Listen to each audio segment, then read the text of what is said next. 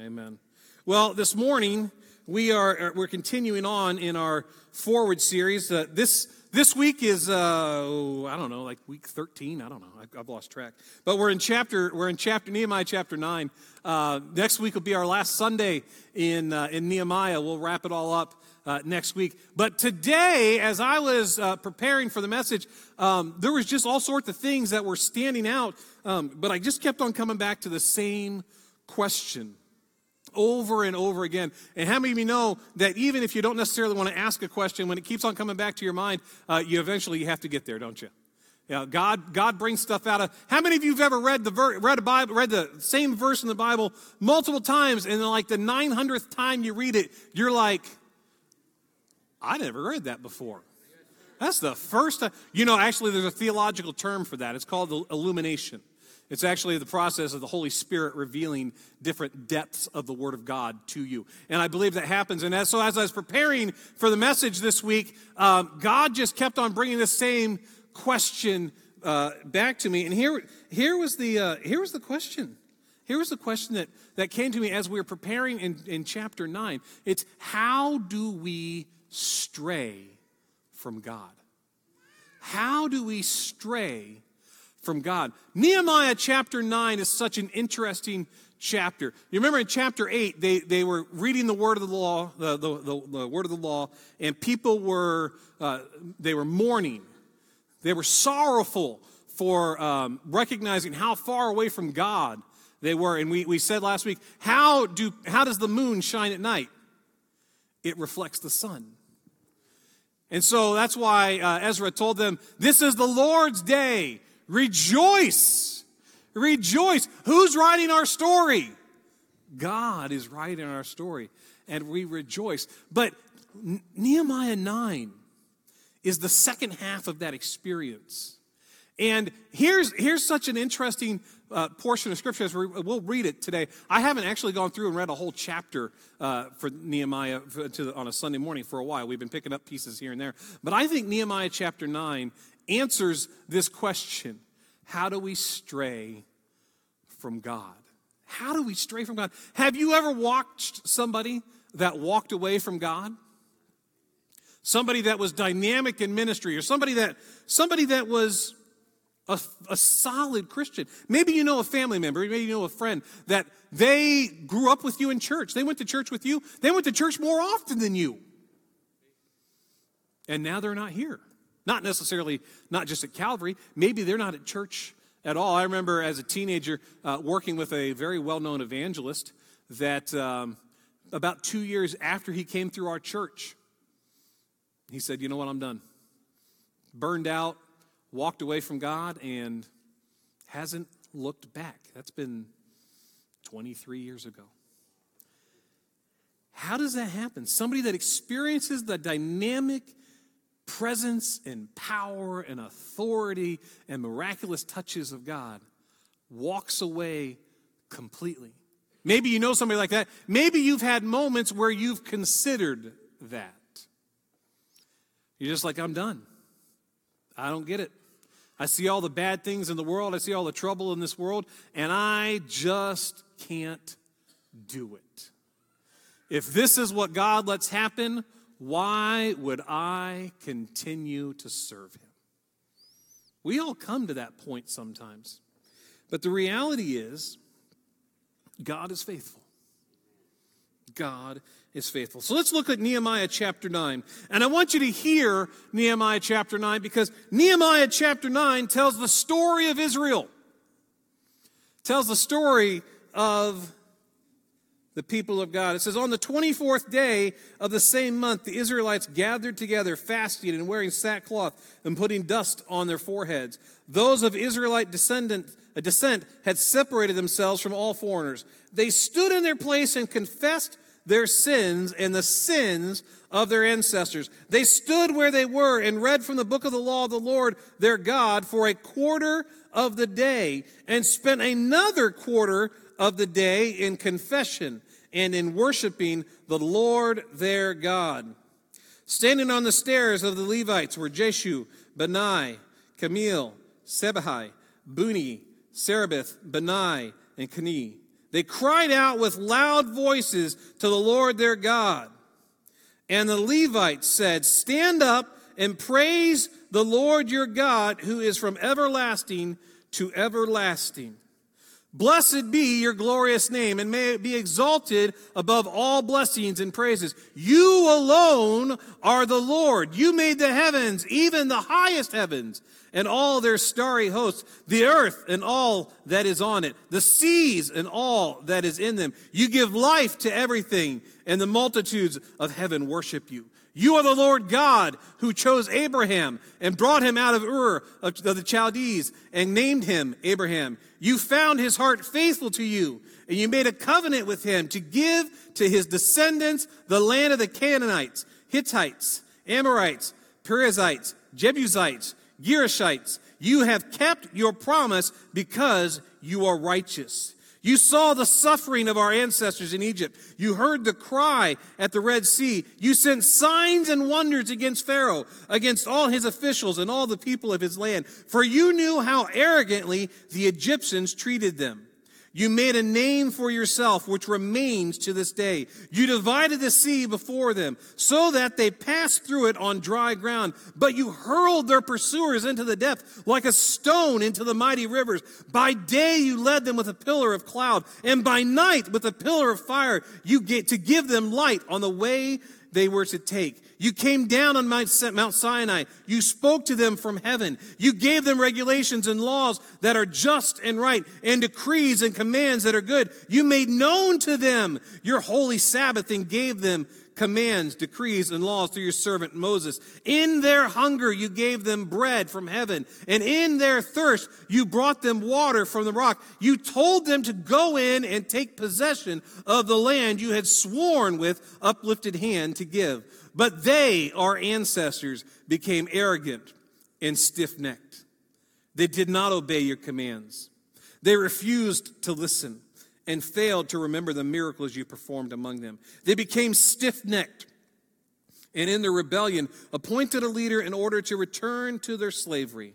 But you are a forgiving God, gracious and compassionate, slow to anger and abounding in love. Therefore you did not desert them, even when they cast for themselves an image of a calf and said, this is your God who brought you out of Egypt, or when they committed awful blasphemies. Because of your great compassion, you did not abandon them in the wilderness. By day, the pillar of the cloud did not fail to guide them on their path, nor the pillar of fire by night to shine on the way they were to take. You gave your good spirit to instruct them. You did not withhold your manna from their mouths, and you gave them water for their thirst. For 40 years you sustained them in the wilderness. They lacked nothing. Their clothes did not wear out, nor did their feet become swollen. You gave them kingdoms and nations, allotting to them even the remotest frontiers. They took over the country of Sihon, the king of Heshbon, and the country of Og, king of Bashan. You made their children as numerous as the stars in the sky and brought them into the land that you told their parents to enter and possess. Their children went in and took possession of the land. You subdued before them the Canaanites who lived in the land. You gave the Canaanites into their hand, along with their kings and the people of the land, to deal with them as they pleased. They captured fortified cities and fertile lands. They took possession of houses filled with all kinds of good things, wells already dug, vineyards, olive groves, and fruit trees in abundance. They ate the full and were well nourished. They reveled in your great goodness, but they were disobedient and rebelled against you. They turned their back on your law. They killed your prophets who had warned them in order to turn them back to you. They committed awful blasphemies.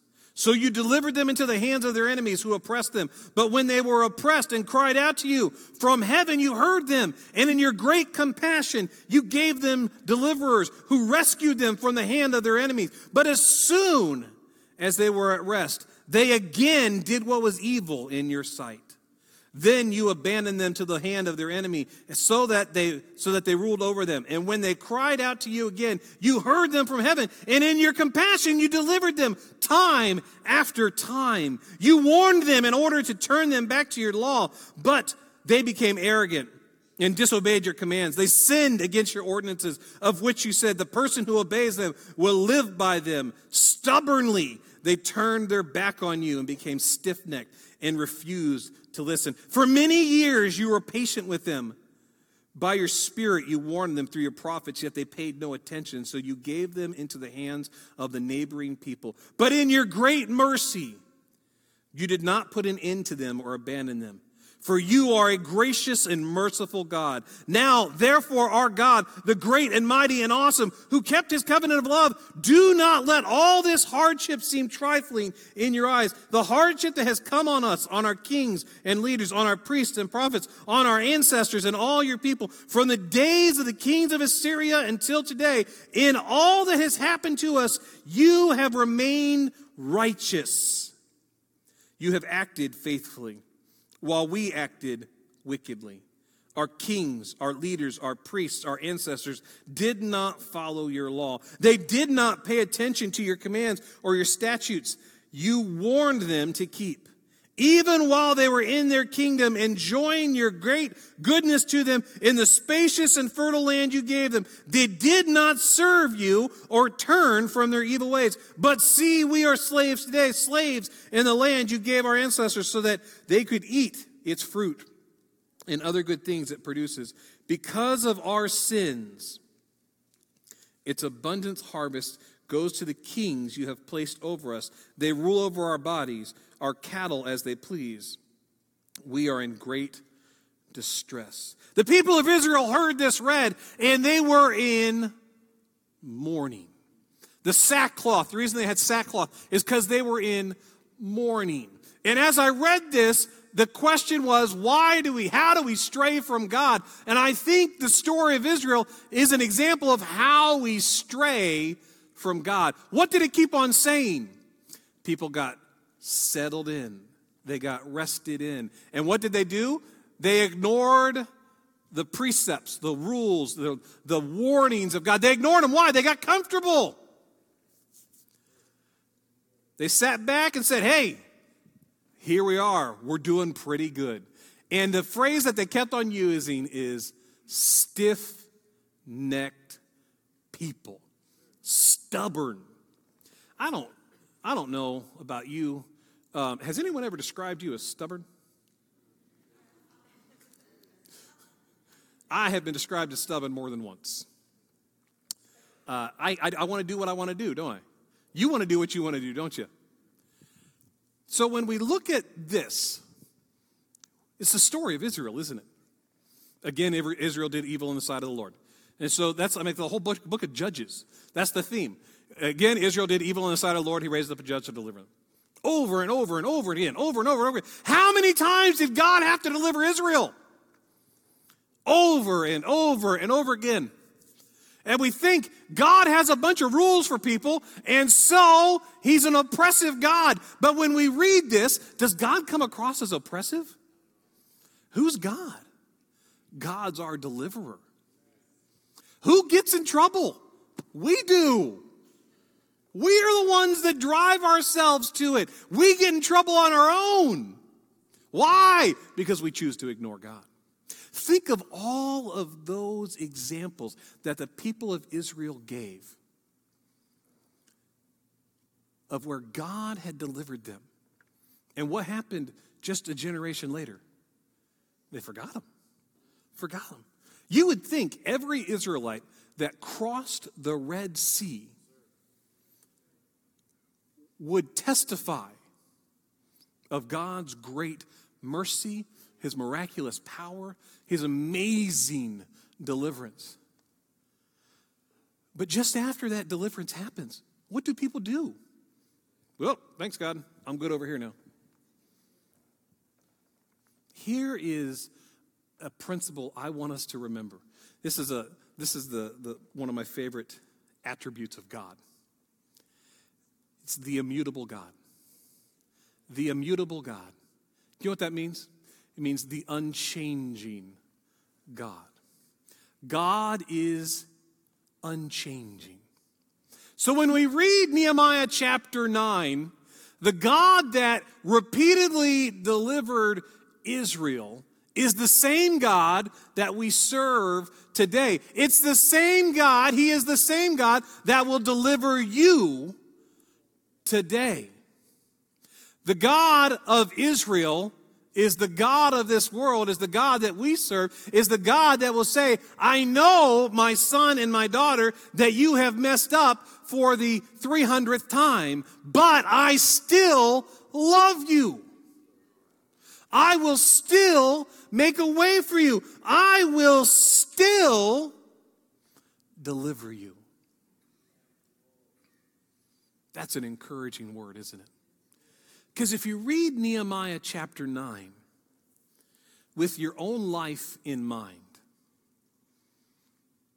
think of the deliverance that God has done in your life and will continue to do in your life if you make space for Him.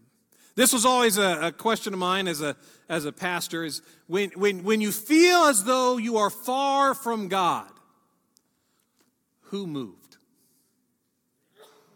Who moved? When you feel as though you are far from God, who moved? Was it God or was it you?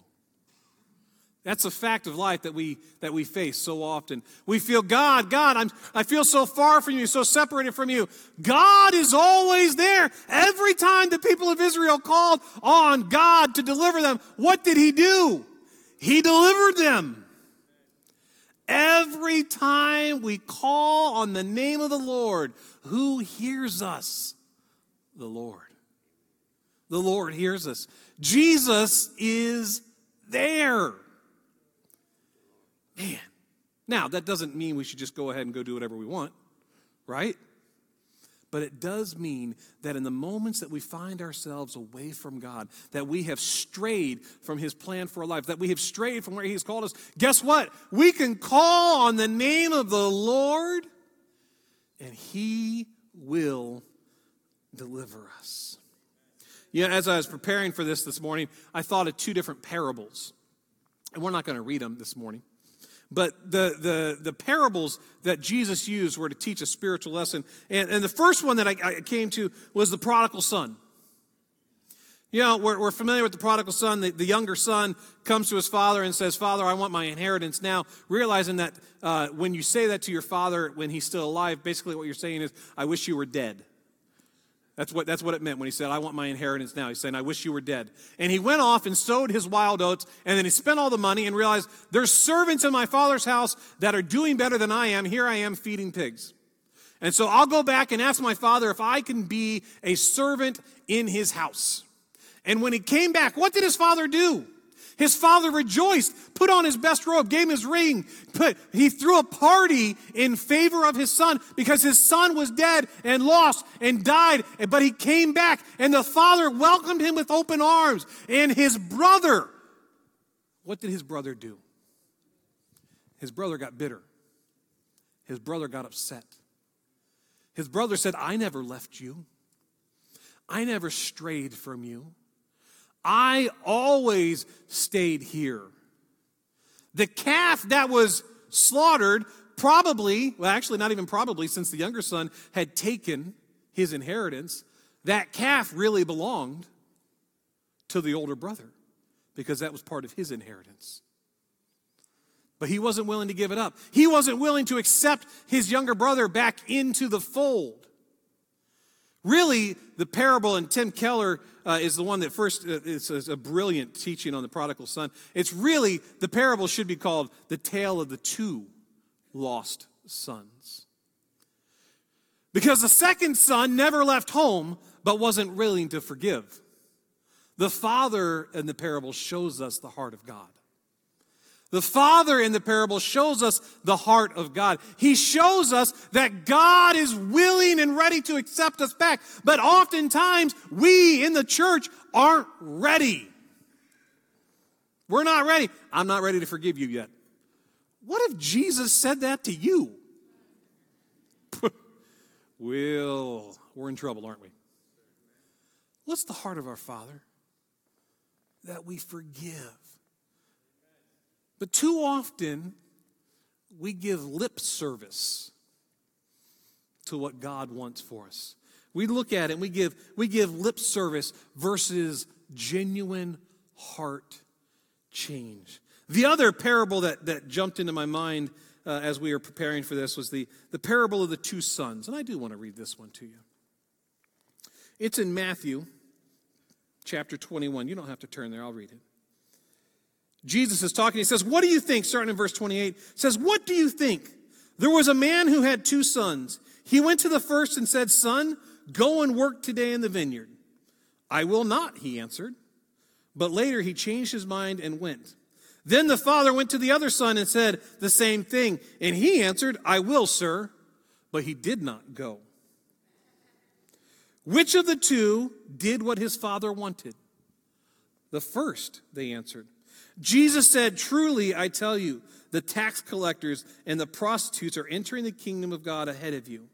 For John came to you to show you the way of righteousness, and you did not believe him. But the tax collectors and the prostitutes did. And even after you saw this, you did not repent and believe him.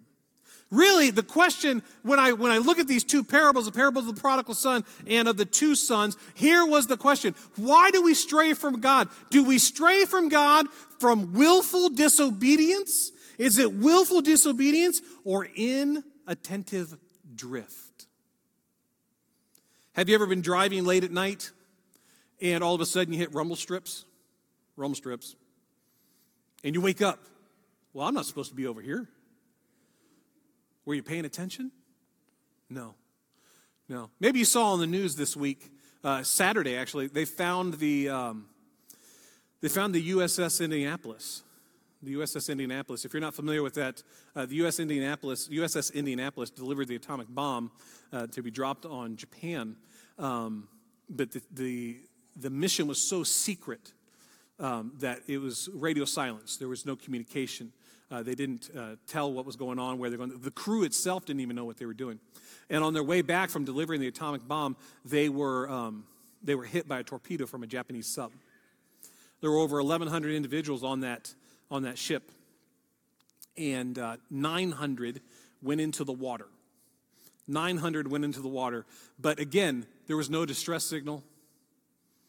900 men went into the water. Only 317 came out. They were in the water for 4 days before a plane flew over and just saw these heads bobbing in the water, and they called for a rescue ship. And I was reading an interview of how one survivor, how they made it. And he said, on the first day we were in the water, that's when the sharks came. And we would try and stay together. But inevitably, they would fall asleep, floating in the water. They would drink the salt water and they start seeing hallucinations. It only takes an hour after you start drinking salt water to reduce your thirst for you to start seeing hallucinations. And he said inevitably somebody would drift off. And that's when you would see their head disappear underwater, and then you'd see their life vest come up. The sharks would get them. The sharks were getting them when they were drifting off alone.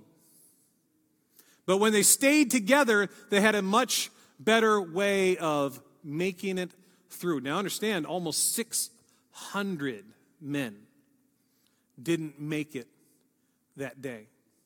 But the ones that did, they did so by staying together. On the second day, this individual I was reading his interview, they found weapons crates and ammunition crates that they bound together to create a raft. They stayed together. They stayed together. That's how they survived. They stayed with one another.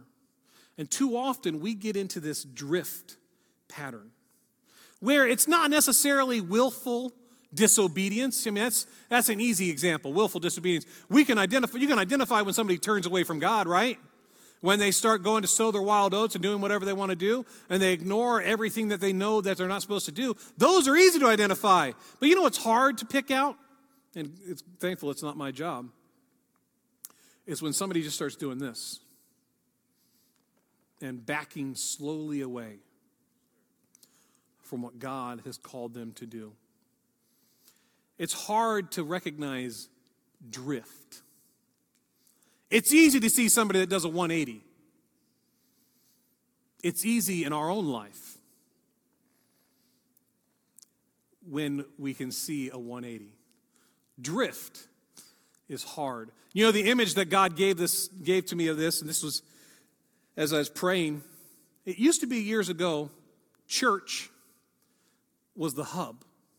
Think of a bike. What's in the middle of the bike? It's the nut that keeps it all, the axle there. And around there are spokes, right? And the spokes all split off the center. Years and years ago, that used to be the church.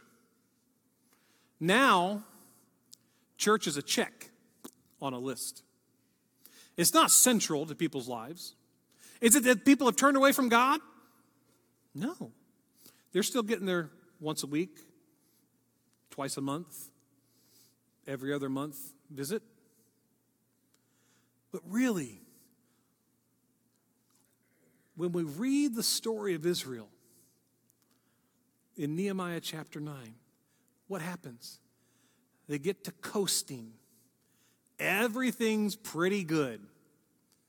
And then they get to tragedy. And they say, God, I need you again. The reality is we always needed God, isn't it?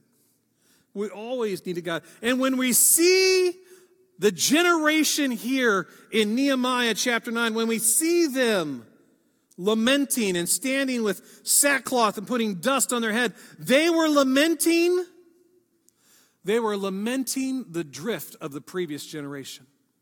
They were lamenting how the previous generation had wandered away. They were correcting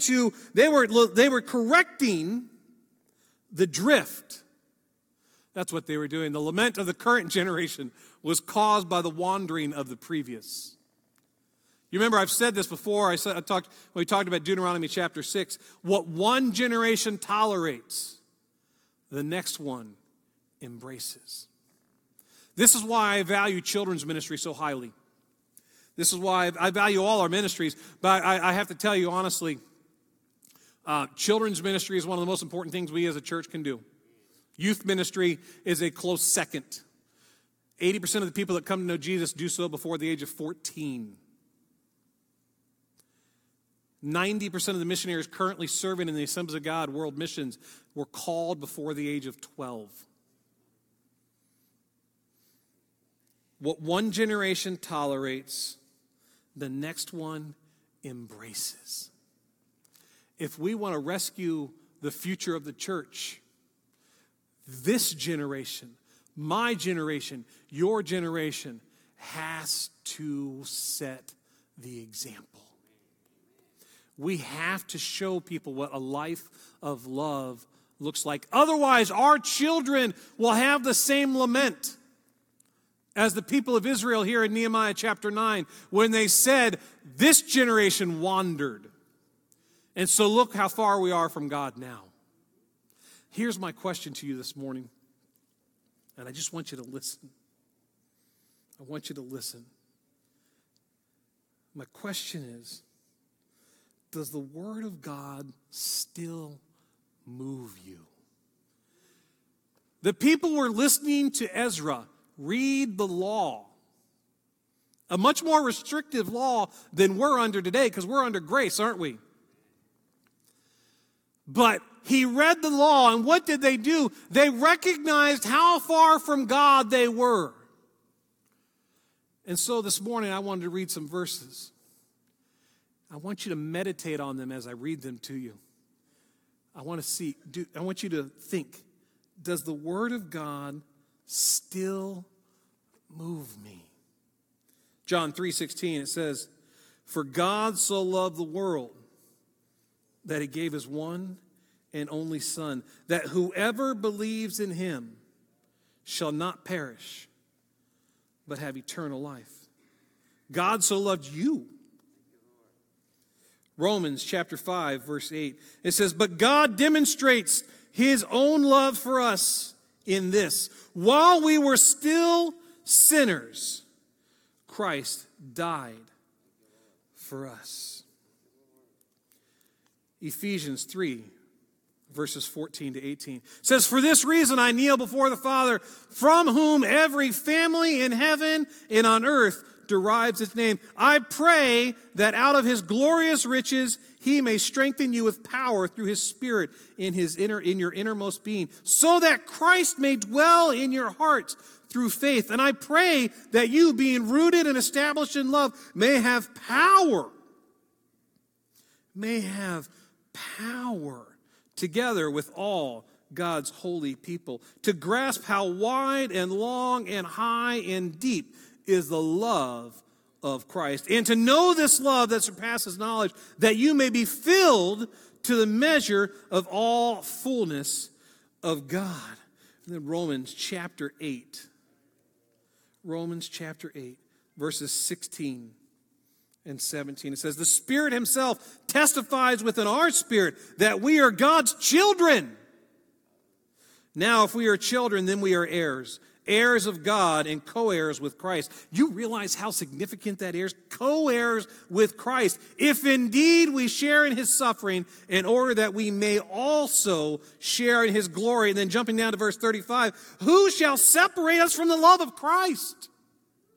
Shall trouble or hardship or persecution or famine or nakedness or danger or sword? As it is written, for your sake we face death all day long. We are considered as sheep to be slaughtered. No, in all these things we are more than conquerors through him who loved us. For I am convinced that neither death nor life, neither angel nor demon, neither present nor the future, nor any power, neither the height nor depth, nor anything else in all of creation will be able to separate us from the love of God that is Christ Jesus our Lord." The Word of God should inspire us to stay connected to God. And here's the question: when was your last genuine, intimate moment with God? When was it? Because the people of Israel turned away from God when they got comfortable. When they got comfortable in those moments. When we get comfortable in our relationship with God, what we do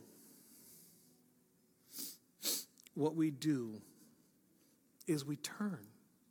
Maybe not quickly, but we start to drift. We start to drift. Really, the thing we need to remember is that God has called us to more than just what we see in front of us. God has called us to continue to repent daily. What did they start with there in Nehemiah chapter 9? They listened to the word of the law be read to them for a quarter of the day, 6 hours. And then for 6 hours, they confessed their sins. Here should be our posture before God. It's in Luke chapter 18. Jesus is talking, starting in verse 9. To some who were confident of their own righteousness and looked down on everyone else, Jesus told this parable. 2 men went up to the temple to pray, one a Pharisee and the other a tax collector. The Pharisee stood by himself and prayed, God, I thank you that I'm not like other people, robbers, evildoers, adulterers, or even like this tax collector. I fast twice a week and give a tenth of all I get. But the tax collector stood at a distance. He would not even look up to heaven, but beat his breast and said, God, have mercy on me, a sinner. I tell you that this man, rather than the other, went home justified before God. For all who exalt themselves will be humbled, and those who humble themselves will be exalted. How do we prevent the drift? The best answer to the drift is found in confession and worship. Never take for granted the relationship that you have with Jesus. Never take it for granted. Keep it fresh. When was the last intimate moment you had with God? If the only time you're spending time with God is on Sundays, you're missing a whole lot that He wants for you. God has so much for you. And each time that the people of Israel turned to God and said, we need your deliverance, what did He do? He delivered them. The encouragement I have for you this morning is this. God wants to spend every moment of every day with you. Every moment of every day. Just as the men on the Indianapolis survived by staying together, we as a church survive by being joined in His Spirit, in unity, and we worship Him with all that we have. We don't make our relationship with Christ something on a checklist. We make it to the hub of our life. And everything else is a spoke off that hub. Because when Jesus just becomes something that you check off a list, we all skip to-dos every day, don't we? Jesus wants to be intimately involved in every aspect of your life. Let's give Him that time. Let's give Him that time.